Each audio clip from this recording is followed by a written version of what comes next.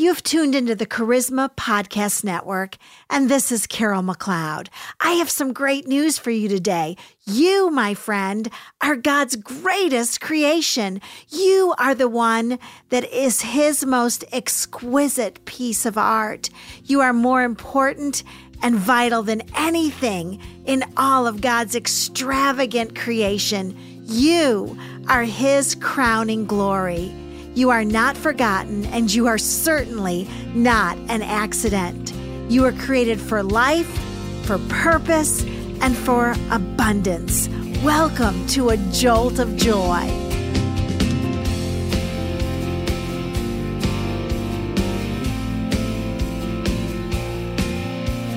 You are not forgotten. You are not here by chance or by accident, but for sure and for certain, you have been created for purpose, on purpose, and with purpose.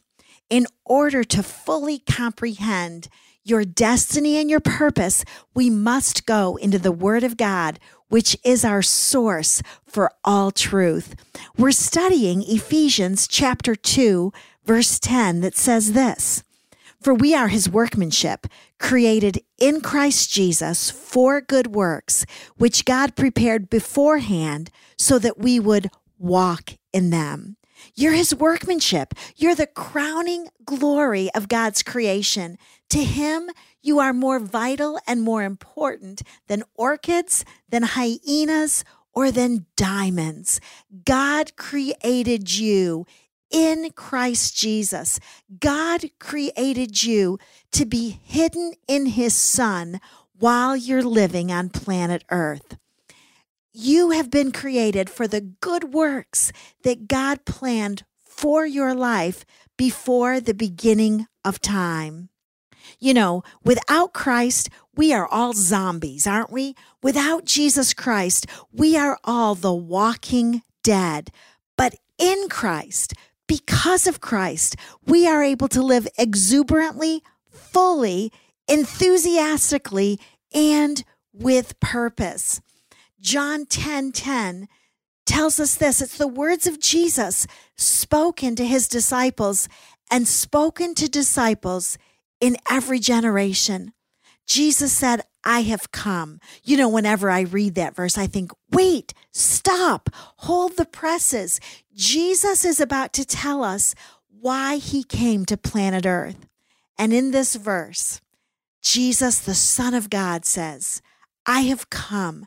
I left the splendor and the glory of heaven so that you could have life and so that you could have it in its fullest measure." This word life that we see in John 10:10 is not the word for eternal life, but it's a different word for life. It's the word Zoe. Jesus said, "I came so that while you're living in the war zone of planet Earth, you can experience vitality and joy and strength and grace and hope and peace." It's why I came, was to change everything about your life on planet Earth. Now, we all know that Jesus came to planet Earth to die for our sins, to forgive us of our sins, so that we could live eternally with Him forever. If that was the only reason Jesus came, it would have been enough. It would have been more than enough. But in John 10:10, the very words of Jesus, He said, "I came to give you purpose on planet Earth. I came to give you a life so exuberant, so glorious, so joyful that your soul will not be able to contain it all." Let's go back to Ephesians 2:10. "For we are His workmanship, created in Christ Jesus for good works." This phrase tells us why we are here. We are here for good works. Now, if we were to translate this phrase exactly from the Greek, it would sound something like this: excelling in all that is good and useful. So you are here to excel. You are here to excel in all that is good and all that is useful. God thought about you before you were born and planned for you to be useful at your moment on earth. God created you to excel at being good at your moment on planet Earth. Now, this goodness, this usefulness is not what gets you into heaven. No, it's the blood of Jesus that gets you into heaven. But God created you on purpose, with purpose, and for purpose. And the purpose for which you have been created is a useful and good purpose. And as God looks at our lives here on planet Earth, if any pain was allowed to come our way, it was only because God could use it for a greater good. It was only because God could use it to make hell smaller and heaven bigger. It was only allowed so that God could comfort you, so that you then would comfort others who found themselves in the same affliction. God thought about your life. God thought about your life before you were even born. And He had a list for you of good works to accomplish because your life is a perfect fit for God's glory. Your life is a perfect fit for God's comfort. God has decreed that your life is a masterpiece. God has decreed that your life is His highest work of art. And when He created you, He placed you inside of Jesus. Oh, it might look like you're on the war zone of planet Earth, but really where you are is your life is inside of Jesus, and you fit perfectly in that place. You have the life of Jesus. You have the healing power of Jesus. You have the authority of Jesus. You have the strength of Jesus. You have the wisdom of Jesus. And the reason you've been given all those things is for good works, because God had a list for you to accomplish during your life on planet Earth. You know, I am the mother of 5 incredible kids.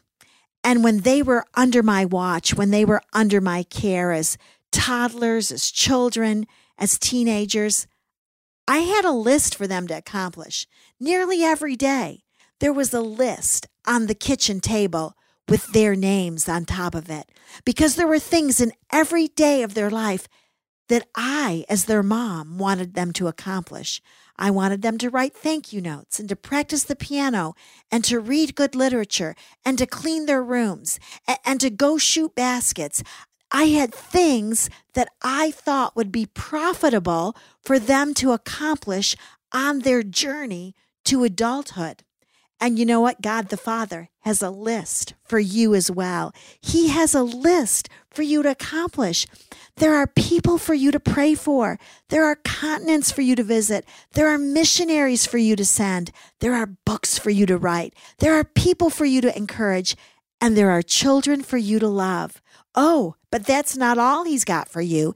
He's got inventions for you to invent, cures for you to discover, and songs to be written and sung and recorded and shared. Oh, but that's not all that's on your chore list. God has meals for you to cook and notes for you to write and hugs for you to give and smiles for you to share and laughter to resound through the hallways of your heart. Oh, but that's not all God has for you. On your list of good works are walks to be taken and artwork to be created and diapers to be changed and sweaters to be knitted. There are holidays to be celebrated and cookies to be baked and meetings to attend that need your wisdom and difficult people for you to love. And as you walk in His plans, your purpose in life will be fulfilled. You have a purpose because you have been created in Christ Jesus, because you live and breathe and have your being in Him. The purpose of your life is to point other gropers to Him. This verse that we've read in Ephesians 2:10 says that we are His workmanship, created in Christ Jesus for good works, which God prepared beforehand so that we would walk in them. This word walk is the Greek word peripateo. It's an incredible word, and it's also used in Ephesians 2, 1 and 10. And this verse says, "And you were dead in your trespasses and sins, in which you formerly walked, according to the course of this world, according to the prince of the power of the air, of the spirit that is now working in the sons of disobedience." Will you walk as a zombie in your trespasses and sins, or will you walk in your purposes? Will you walk in the divine plan of God? It is your choice. You choose whether to obey God or not. You choose how you will walk and where you will walk during your tenure on planet Earth. For me, I choose to walk in the plans and the purposes of God. Will you join your life with the schemes of the enemy or with the plans of God? Will you walk in life with Jesus? Will you walk in the good plans or in the trespasses? Will you grope for God while you are on planet Earth, or will you grope for the wrong things? Will you fight the wrong battles and be distracted from your purpose, or will you walk in victory in your assigned battles in life? In closing today, let me read to you from 2 Corinthians chapter 4, verse 7. "But we have this treasure in earthen vessels, so that the surpassing greatness of the power will be of God and not from ourselves.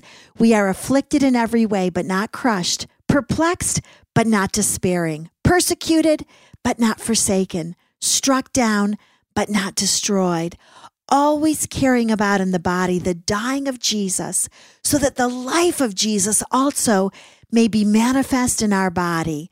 For we who live are constantly being delivered over to death for Jesus' sake, so that the life of Jesus also may be manifest in our mortal flesh."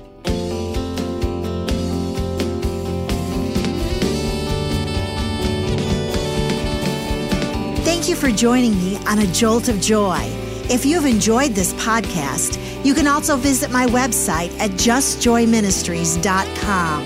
It's my passion to help people live an abundant life through the power and principles found only in the Word of God. Email me at carol@justjoyministries.com.